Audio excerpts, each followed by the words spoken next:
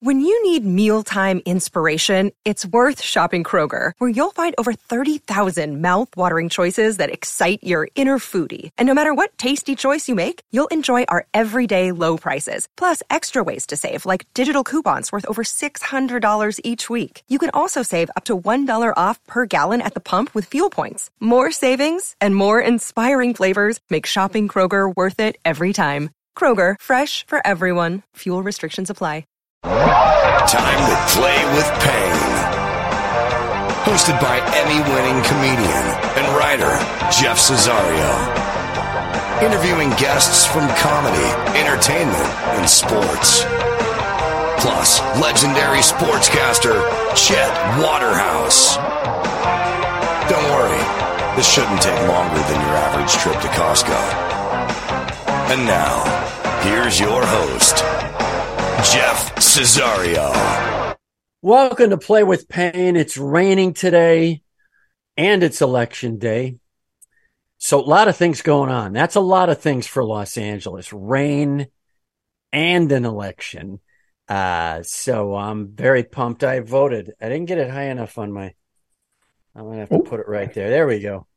I voted. I got to drop it off in a lockbox somewhere that I'm sure will be patrolled by someone with a high-powered rifle. My guest today tackles college football with the same zest that he tackles a plate full of Arthur Bryant's barbecue. Welcome back, Andy Staples. Andy, how are you?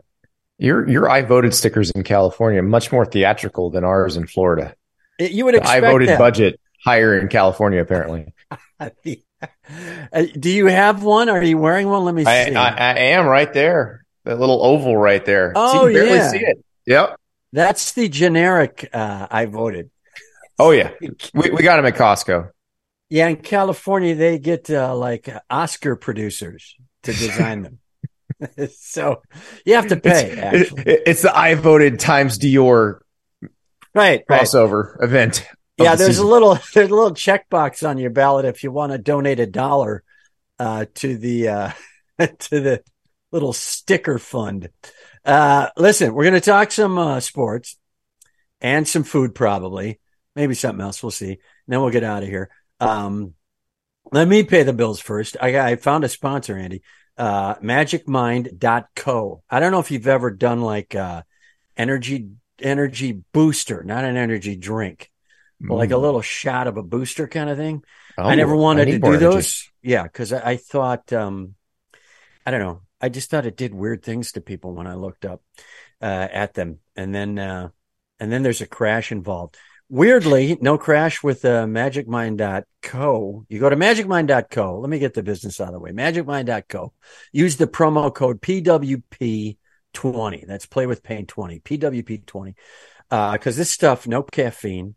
All natural, organic, smooth as silk, doesn't give me a buzz, lets me focus, and I get like a nice base of energy. I don't get like, hey, let's solve world peace. Not going to happen. I just want to knock off some things on my to-do list. This stuff kind of helps me do that. I really like it. If you're in the market. And Andy, you just said you were in the market. Maybe I am. What? I need as much energy as humanly possible. Okay. Give it a whirl. There's no weird buzz. It's the California I voted sticker of energy boosters. That's what it is. All right. We're going to dive in a sec. But first, Chet, do you have an update? Do I have an update? Does Mike Leach have something caught in his throat? Of course I have an update. Time for the Waterhouse Update, sponsored by Namaste To Go. Meditate fast at Namaste To Go. NFL, the Jets, like a pole watcher in Arizona with a sidearm and a neck gaiter. They just keep coming at you. Oh, man. Detroit made the Packers look like Detroit. The Jets, let's see, I did them already. At least I know what Aaron Rodgers feels like taking ayahuasca, Andy, because I threw up watching the Pack. Vikings so far ahead in the NFC Central, they're hidden by the curvature of the earth. And unless Brett Favre returns to pay off some swindling debts, Seattle's Geno Smith should win Comeback Player of the Year. That wrap-up sponsored by Brochure. Brochures by guys for guys. That's Brochure. College football. Georgia thumped Tennessee like Phil Collins testing a new floor tom. TCU winning the DiCaprio way. Just score, baby. That wrap-up sponsored by the Red Herring, a great place for seafood. Or is it? America's pastime. No, not frantically copying off your spouse's election ballot. Baseball. Houston wins the World Series. For now. World Cup starts in a week. To honor the holiday season, Andy, the red card is going to have a little wreath on it. That'll be nice. And finally, this week in sports history, the year 2017, the place Nazaré, Portugal. Brazilian surfer Rodrigo Kozka rides the biggest wave ever, 24.4 meters. Tip of the cap to the fella out there with him who had to measure the wave. That's a hard job. The Waterhouse Update sponsored by Lame That Tune. Great rock songs rearranged just for your mall. Now back to Jeff and a man who's named after the fact that potato skins are a diet staple, Andy Staples. Wow, thank you, Chet. That was amazing. That was powerful. It was. The red herring is my favorite. We should start that. That could kill, I think, the red herring. Quite literally. All right, let's dive into college football. There's plenty of action at the top, and you're going to get that analyzed so many other places, so many mundane places. But let's tackle the crap, the coaches and teams that are just scrambling to like make the Duke's Mayo Bowl and get those 15 extra practices. And of course, we may as well start in the Big Ten West, which is it's the pinnacle of mediocrity this year right now. Oh, I mean, yeah. These are the teams these are the coaches that are really doing a hell of a job, that are really actually teaching like takeaway and values and intangibles, because they're just, they aren't teaching how to throw 55-yard passes. They're certainly not teaching that. You can't teach that from what I hear. Either a kid has it or he doesn't. So, well, it is amazing. And I think I know where we're going with this. I think we're headed to Madison, Wisconsin, where we might be eventually, but even I'm not stupid enough to think you're going to lead with that, but go ahead. No, I'm happy to.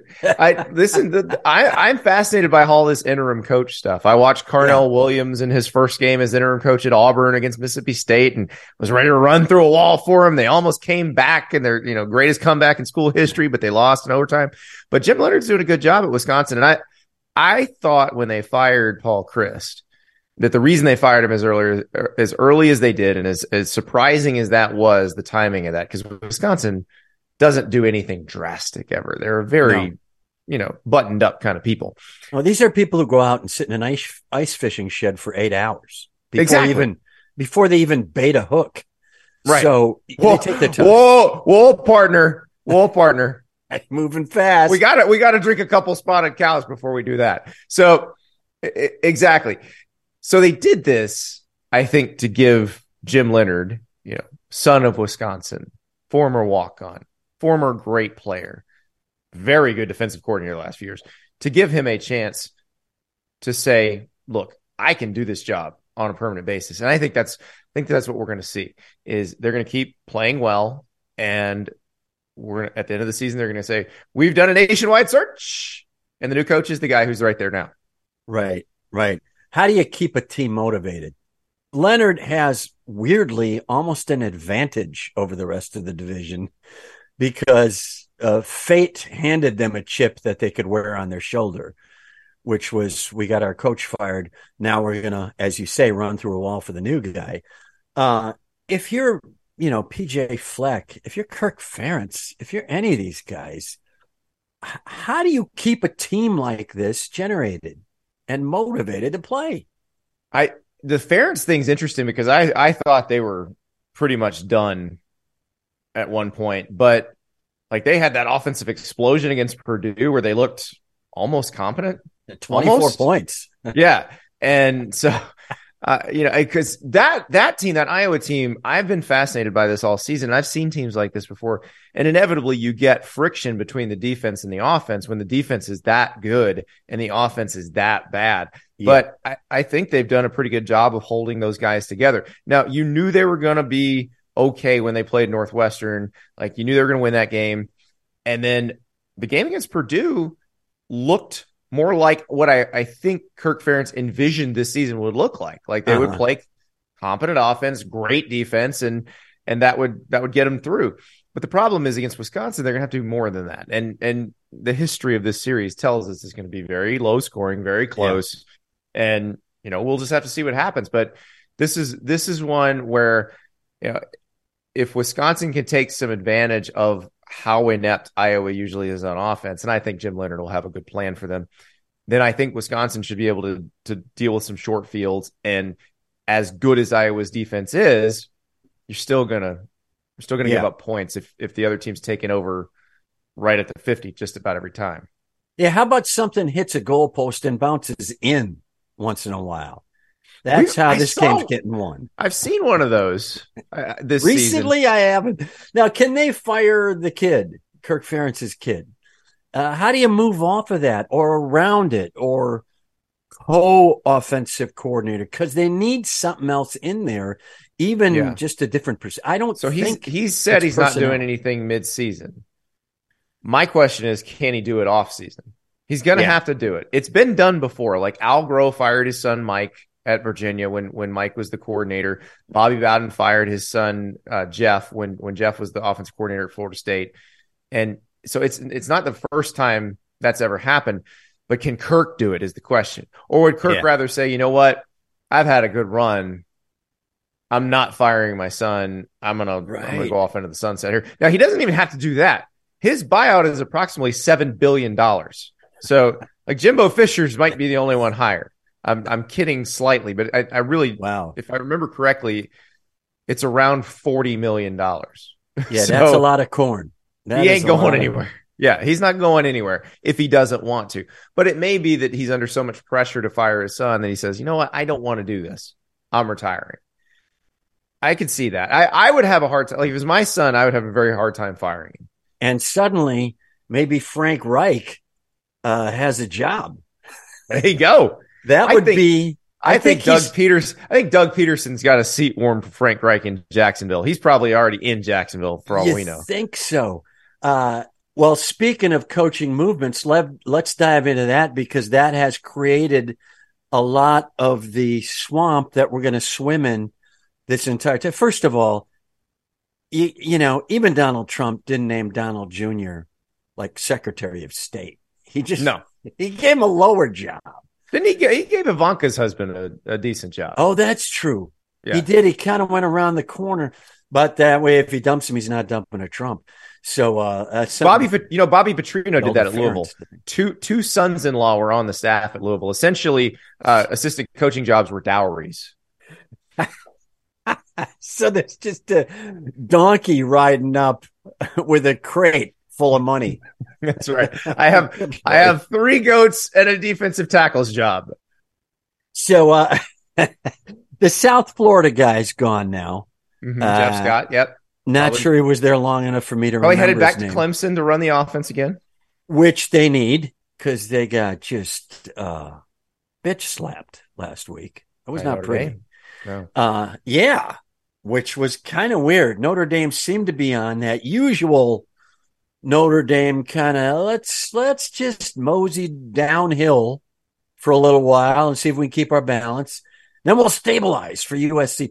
And he kind of snapped him out of there. You got to give Freeman a hand there. He kind of pulled him out of it. They have looked like a different team the last 2 weeks. Syracuse and Clemson, those games did not look anything like the first few weeks. No. They're running the ball up the middle effectively, and Drew Pine has taken some steps forward as the QB. I think they had a plan for what their offense was going to look like with Tyler Buckner running it, and Tyler Buckner gets hurt very early in the season.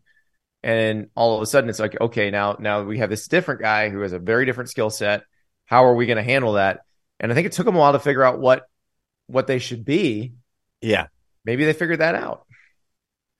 Maybe not. Hey, guys, that portion of the broadcast sponsored by Porn on the Cob, Iowa's #1 adult store. Hey, why don't you guys talk about that Leach guy? Actually, good point. I think Mike Leach, who's at Mississippi State now, everywhere he goes, he does really well, generally speaking. Correct. So clearly a great football coach. He's a bit like Bobby Knight, without the welling rage. He seems to have less anger, and he still has snark, but there's a sense of humor, something that mellows it out. When a guy, right, there is the snark without the threat of a physical altercation. Yes, which is the subtitle of my own stand-up career, is because I'm not busting anybody physically. I don't know how to do it. I haven't even thumb wrestled in my life. So, well, I mean, crowd work really should not involve actually beating the members of the crowd. I think there's probably not a sustainable business model. No, and proven very recently by several very public events that people who are there for a laugh tend to go, "Oh, that's not a laugh," and then they leave, and then your business model shot. So, is Leach? Is he at his final destination? And will this be a place he can break through, or is the SEC West not the place to do it? So historically, if you look at Leach's career, his 3 head coaching stops, you got Texas Tech, you got Washington State, you got Mississippi State. They're all essentially the same job within their league. Like Mississippi State has better athletes than either the other 2 places, but it's degrees of scale. So they're all kind of the remote outpost. That's one of the tougher places to win. And of course, he overachieves there. The question is, will anybody hire him at a place where you can get the level of player where you can compete for the SEC title, which means you could compete for the national title? And you can get some of those players at Mississippi State. You just can't get a whole team of them like you can at Georgia or Alabama or Florida, LSU, Auburn, all of those places. Tennessee is one of those places. And remember, the Tennessee athletic director was in Marina del Rey, California, talking to Mike Leach about the Tennessee job when he was basically told to come home and get fired. And then they went and hired Jeremy Pruitt. Well, I hope they paid for that flight at the very least. Tennessee seems to have the money. Yeah, they definitely did. And now the That's AD the black at the time carpet, said opposed to the so red they had carpet. There was no Wi-Fi on the flight out to California, and that's why he couldn't inform the chancellor that, oh, by the way, I'm going to interview Mike Leach after we've had some other more high profile dalliances with coaches this week. What a mess. So you got Paul Chryst sitting on the sidelines who might pop up, and equally 56-year-old Lance Leipold rejuvenating his career at Kansas. And his career never went anywhere. He had 6 national titles at Wisconsin Whitewater. That's true. And then did well at Buffalo. Yep. So rejuvenation, the wrong word. Just higher visibility. Yeah. And then Leach, who's probably in roughly the same age range. Mm-hmm. So you got guys hitting that. One of them's out, although I'm sure Chryst will pop up. Leipold is saying, maybe I'm done. Maybe Kansas is where I'll ride this out. And Leach looks like a guy who might step off into another gig. Where's Chryst going to land? Is he going to land? I would see him as an OC somewhere in the Big Ten. Like, what if Kirk Ferentz wanted to replace Brian Ferentz with someone he trusted and someone who could run an offense that looks similar to what Iowa wants to run? Whoa. And then Kirk leaves and Frank Reich's got the job. There you go. You are really, really are you Frank Reich's agent? I am trying to find Frank Reich work because he was unjustly dismissed. I grew up a Dolphins fan, and I feel like every time I saw Frank Reich playing for the Bills, he was beating the Dolphins, because I'd be like, oh, Jim Kelly's out, so the Dolphins might win today. Nope. They didn't. Yeah. He is one of those guys who probably should have gotten more recognition as a upper tier QB. Mm-hmm. Nowadays, probably not, because he didn't have great mobility. But back then, if you weren't Marino, or Theismann or Joe Montana, you were not like considered a great quarterback. Yeah. And yet Reich and Dan Pastorini and guys like that could sling it, man. Reich would have been hard to hold on to for the Bills in this era. Like he'd have a few of those great games where he replaced Jim Kelly, and everybody be trying to trade for him. Yeah, right. Yeah, especially teams that need someone now, like the Colts. You get that's the perfect. It just all comes full circle, doesn't it? If only 28-year-old Frank Reich could play for the Colts right now. Right now. If he could time travel, he would be fired and hired in a heartbeat. It'd be great. You're fired. Jeff Saturday is the new coach. Also, the GM wants to talk to your 28-year-old self. Oh my God, that'd be great. Do you care about the resurgence in brand names like Penn State, Miami, Texas, USC, or the demographic that feels there's a need for that? I don't. I just think they're older brands. It's great if they can rejuvenate. That's fantastic. But if they don't, I think that's in like guys like you and me. That's in our heads. We remember Penn State as a glorious program. The sport's going to move on whether they're good or not. Right. And players who grow up now will grow up. Because if like when I was growing up, I grew up in Florida. Miami, Florida State, and Florida were all great when I was in high school. Like they were all nationally elite. And so you thought these guys will always be good. So part of me wants to see Florida State and Miami being good at the same time as Florida being good, because that's what it was like during some of the most fun times of my life. But you're right. A kid now grows up going, I want to play at Alabama. I want to play at Georgia. I want to play at Ohio State. Now, granted, all of those are very big brand names too, but they also may say, I want to play at Oregon. I want to wear those uniforms. And that's fine. Like, it's perfectly fine.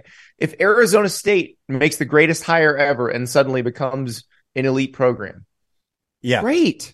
Like, there's always room for more. But I do think because, a lot of these places have money, Miami is just starting to spend like these other places. So we'll see if that winds up bearing fruit or not.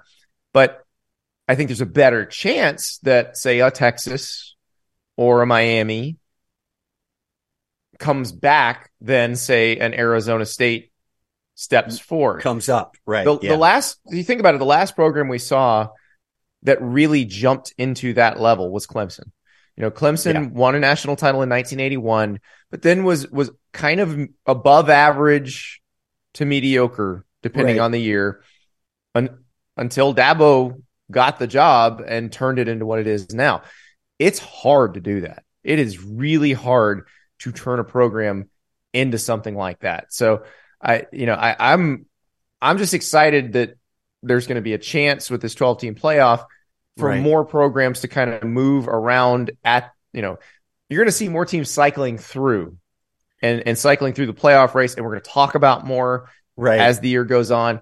And I think that will provide some opportunities for some of these places that haven't necessarily had them before. And like Penn State, Wisconsin are great examples of that.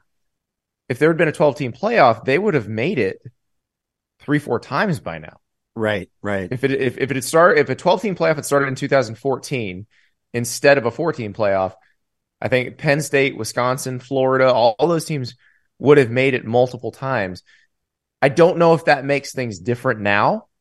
I don't know if it puts them in a different class or a different level. I don't think it puts them on Georgia and Alabama's level necessarily. No, but in terms of branding, it kind of does. It can't hurt. If you can keep getting that name out there, we made the playoffs.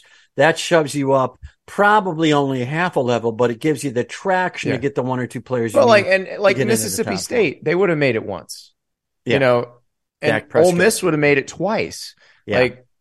that puts you on a different plane, it feels like. So I'll be interested to see what happens when that starts. And we don't yet know. We think it's going to be 2024. They're working out the logistics of it right now. Right. But I think we will find that we are talking about a bunch of different this time of the year, because as we're recording this, we're a few hours away from the playoff rankings being released. So when those are released, we'll probably talk about 8-9 teams. Yeah. Right. This time 2 years from now, we might be talking about 30. Yeah, you got to hand it to Oregon. Tremendous rebuild. You get with just burning money, just shoveling it into a coal train. But they did not it. Really. It's not. Everybody thinks that Phil Knight just writes a check for everything. Like, Oregon doesn't have the kind of money that old line SEC and Big Ten schools do. Not even close. You don't think so? I know so. Wow. Like, I deal with these people all the time, and like Rob Mullins, the AD at Oregon. He thanks me when I interview him on the radio, and I say, hey, just as a public service announcement, you want to remind your fans that they still need to donate money because Phil Knight doesn't write a check for everything. He's like, yes, right. Please. I will be happy to talk about that. Okay. We're in it. Let's talk a little Pac-12. They're as close as they've ever been to possibly nudging someone into the playoff. And that would most probably be Oregon or USC. People are already saying UCLA might have too many bodies to climb over, even if they do great work the rest of the way. Can they do it? Or is this a conference that's sort of, bursting at the seams, going other places, can't find a TV contract that will keep everybody home? Well, I think they're going to find a TV contract. I don't. It's not going to bring UCLA and USC back. They're going to the Big Ten. But Oregon, USC, and UCLA are all still in position to make the playoff. They can do it. If it's Oregon, if Oregon wins out as 12-1 as the Pac-12 champ, there's a problem probably if you're looking at Oregon compared to Tennessee and you go, well, they both played Georgia and one got absolutely destroyed and one got sort of destroyed. But the one that got sort of destroyed also has better wins than the one that got absolutely destroyed. Yeah. And so there's a problem with that. USC, if they can win out, then they'll have to beat UCLA still. They'll have to beat Notre Dame. Right. They'll have to beat Oregon probably in the Pac-12 championship game. They have one loss, narrow loss at Utah, tough place to play. I think they would have a shot. But the problem is, I think they are the least likely of the three to actually finish as the 12-1 conference champ. Because I think they're going to, UCLA is built in a way that is going to really be tough on USC's defense. Like USC is going to have to score and score and score to keep pace. Oregon is going to be a tough matchup for USC. And I don't know about Notre Dame. We'll see. But then UCLA, they could avenge the one loss they have, because let's say they wind up playing Oregon in the Pac-12 championship. But they also got crushed by Oregon the first time. Maybe they get crushed by them again. Can't we devalue to some extent these early season games? I mean, these are teams not with a 14 playoff. We can with the 12. But the problem is it all counts. And yes, like, you can make some really valid points by saying that was the first game under a first-time head coach in Dan Lanning, who, by the way, was the defensive coordinator at Georgia last year, so they know everything he does. Right. Now, granted, he knows everything they do too, but you can say, I go back to, you remember Chip Kelly's first game as Oregon's head coach?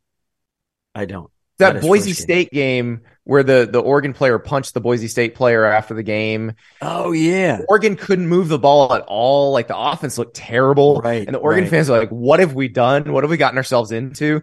And Chip Kelly ended up writing a check to pay off like an Oregon fan's trip to Boise for the game because he complained about it so much. Oregon didn't lose again that regular season. They won the conference that year. And so that sort of thing happens over the course of a season. The problem is with the 14 playoff, there's not a lot of, but and here's the part that bothers me about this and why I'm glad it's changing. If Oregon had scheduled Cincinnati and beaten them, they'd be just fine. Now, Cincinnati's a good team too. Right. Oregon could have scheduled Utah State and beaten them, and they'd be in a better spot than they are now. And that's got to be revamped. Exactly. Exactly. So I think in the new system, it won't, like the loss to Georgia won't matter. Like Oregon, if they're the 12-1 Pac-12 champ, is making the playoff, probably making it as like the 6 or 7 seed, or the 5 seed maybe. So that's okay. I mean, I want that to be the case. And I think if you look at some of the schedules that are already made, like if you look at Georgia's future schedules, they were already scheduling for an expanded playoff even before the playoff expanded. Really? They've got seasons where they're playing Clemson, where they were going to play Oklahoma even before Oklahoma was joining the SEC. They're going to play Texas even before Texas was joining the SEC. So they are like, let's go play anybody, because they know with the 12-team playoff, they can lose 2 and maybe even 3 and still make it. Yeah, right. So who's your highfalutin friends that you have to go to talk to, Andy Staples, and twist their arms to make sure this happens sooner than later? I don't think I have to tell anybody that. I don't think I have to twist anybody's arms. They're ready. I think what happened was, so they put out this proposal for a 12-team playoff, and then the alliance formed, the alliance between the ACC, the Big Ten, and the Pac-12, where they said, because this also happened right at the same time Oklahoma and Texas said they were leaving for the SEC. Yeah, and so there's all this intrigue, like, what's the ulterior motive? Well, and so the ACC and the Pac-12 working hard to put the brakes on this thing. We can't just rubber stamp this. Yeah. Well, it turns out the alliance was the Big Ten duping the ACC and the Pac-12 into delaying the playoff expansion until the Big Ten could get its new TV deal done. Wow. Playing That's them for cold shit there. And by the way, we're going to steal UCLA and USC from the Pac-12 at the same time. So that's all that was. After all that, the university presidents who are in charge of the college football playoff got together. They were having meetings amongst themselves. They weren't even talking to their athletic directors about it. They were like, this is idiotic. They want to give us how much for this new playoff? Like triple our money? Yeah. It might actually be quadruple in the next contract. Like, what are we doing here? And so they vote, and they're like, yeah, we'll do the 12-team. And they bring in the conference commissioners and the athletic directors are like, hey, idiots, stop messing around. Stop leaving money on the table and get this done. It is such a huge business. It's just amazing. Hey, guys, that one's sponsored by Sticky Buns, the breakfast joint with funny waitresses. That's Sticky Buns. I'm sure Andy's probably popped into one of those. Hey, so let's, all right, we kind of tied up college football well enough for me, as a comedian.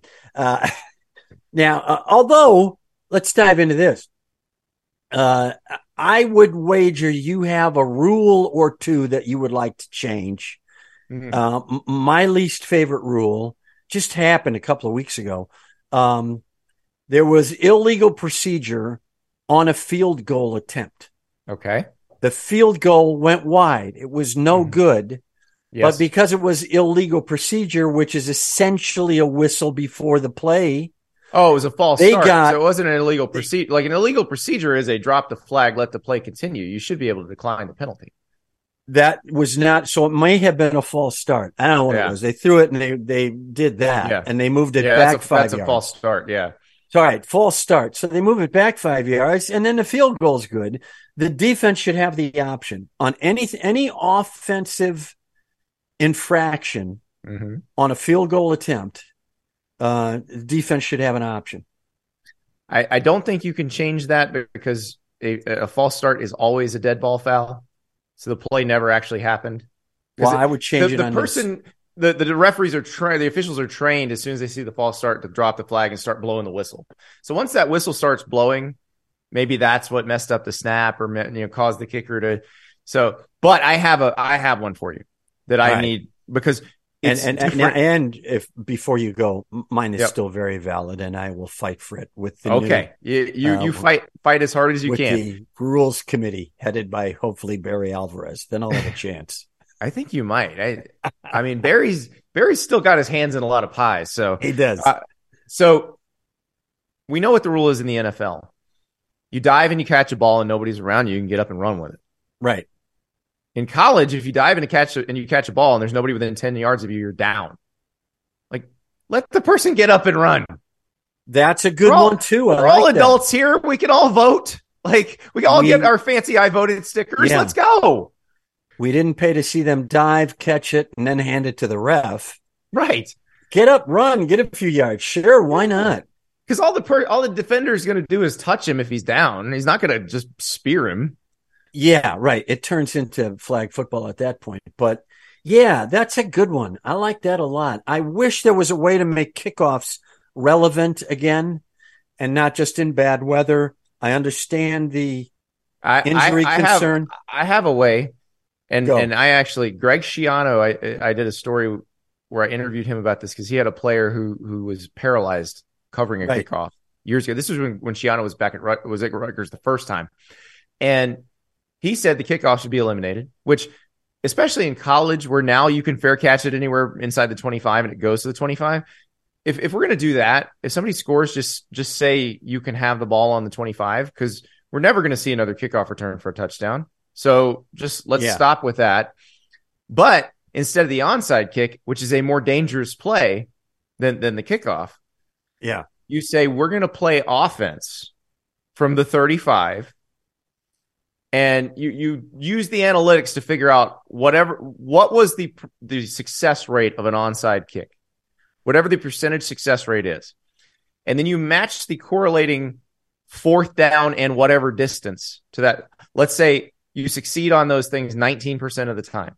So you find the fourth down and whatever distance that you succeed on 19% of the time. Maybe that's 4th and 15. And so you get the ball to 35. And if the offense gets the ball to the 50, it gets to keep it. If it doesn't, the defense gets the ball, or the other team gets the ball wherever it is. That's better than an onside kick. It's more exciting because it's actual football. All right. So it's taking me this long to digest way too much math for me. But what you're saying is instead of an onside kick from the 35. 4th and 15. It's 4th and 15 from the 35. You send your offense out. Or you kick deep.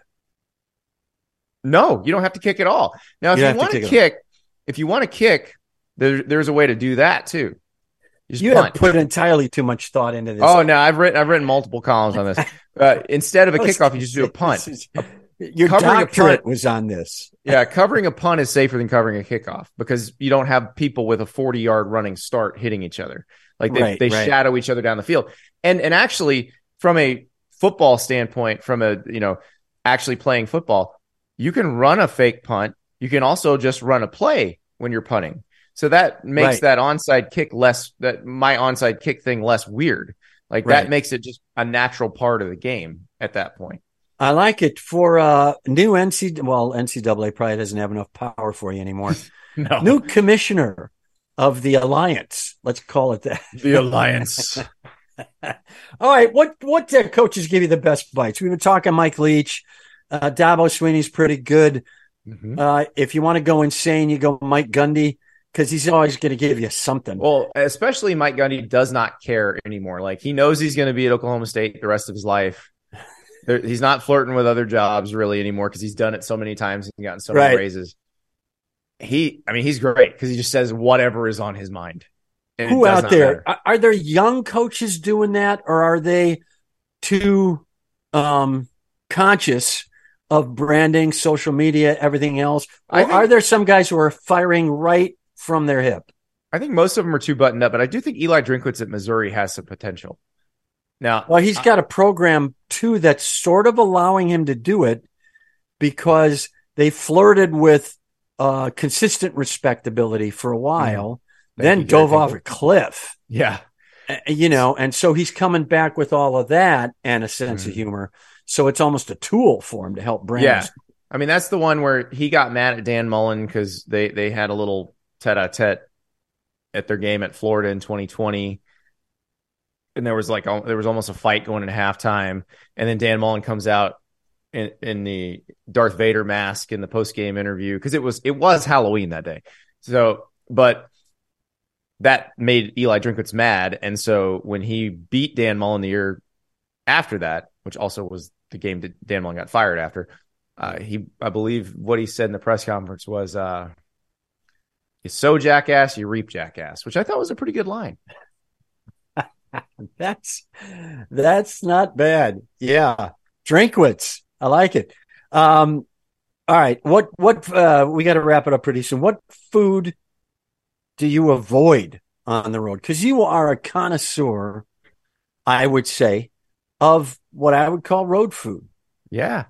You know, you like the fast food, not just fast food, the good but quicker sit down places, the Shoney's of the world, the Culvers of the world. That's right. The Furs Cafeteria, which is a horrible name for. We never had the that was Furs. Morrison's and then Piccadilly in the South. Oh, Piccadilly's great. Same concept. Yes. Yeah. What do you avoid, especially if you're working? If you go, man, I got to go talk to people. I can't afford to eat. The thought of putting chili onto a dog or a burger right before a work event or right before a long drive. I think those are the times. So like if you're in Western Pennsylvania, you're at Sheetz and you're at the kiosk and you're ordering your stuff, it will ask you, "Oh, you're ordering a hot dog. I see. Would you like chili?" And you're like, "Sure, I'd like chili." "Would you like cheddar cheese?" "Oh, of course." Yeah, at this point. "Would you like jalapenos?" "Well, it's 2:30 in the morning, but hell yeah, let's go." Sure, I'm driving. So I'd say avoid that. That will kill you right before a work situation. Yeah. Or a travel situation. Very similar. And what's the best Andy Staples travel tip? I would say we've probably done this once or twice before, so I'd say not flying. Driving might be a good arena, especially with the holidays coming up. People are going to be driving. What's the best Andy Staples driving travel tip? You're probably going to want to get the bucket-sized drink, the 44 ounce or the 64 ounce. It will come back to bite you in the ass because in about an hour, you're going to have to pee so bad. Your bladder is going to be on the point, right at the point of explosion, and you're going to have to stop again. But when you stop again, you're going to see that fountain machine. Yeah. And you're going to be like, oh, I could do another Vanilla Coke Zero, 44 ouncer. Yeah, just let me refill. Here. Oh, my God. It's a vicious cycle. Yeah. Do not ride that roller coaster. No, stay off it. I like it. Stay off that, especially because we get lulled into a false sense of security that has crept further and further out from our urban areas and into our suburban areas where you go, there will always be a Starbucks and a, Krispy Kreme. Oh, there's not always a Starbucks. No, then you get into like Western Wisconsin or Alabama and you go, there is nothing out here. The folks who drive through Georgia on a frequent basis know there's a Starbucks at exit 62 in Tifton on I-75, and you are going a solid 150 miles before the next Starbucks you see. Wow. You'll be in Metro Atlanta before you find another Starbucks. You might have an app.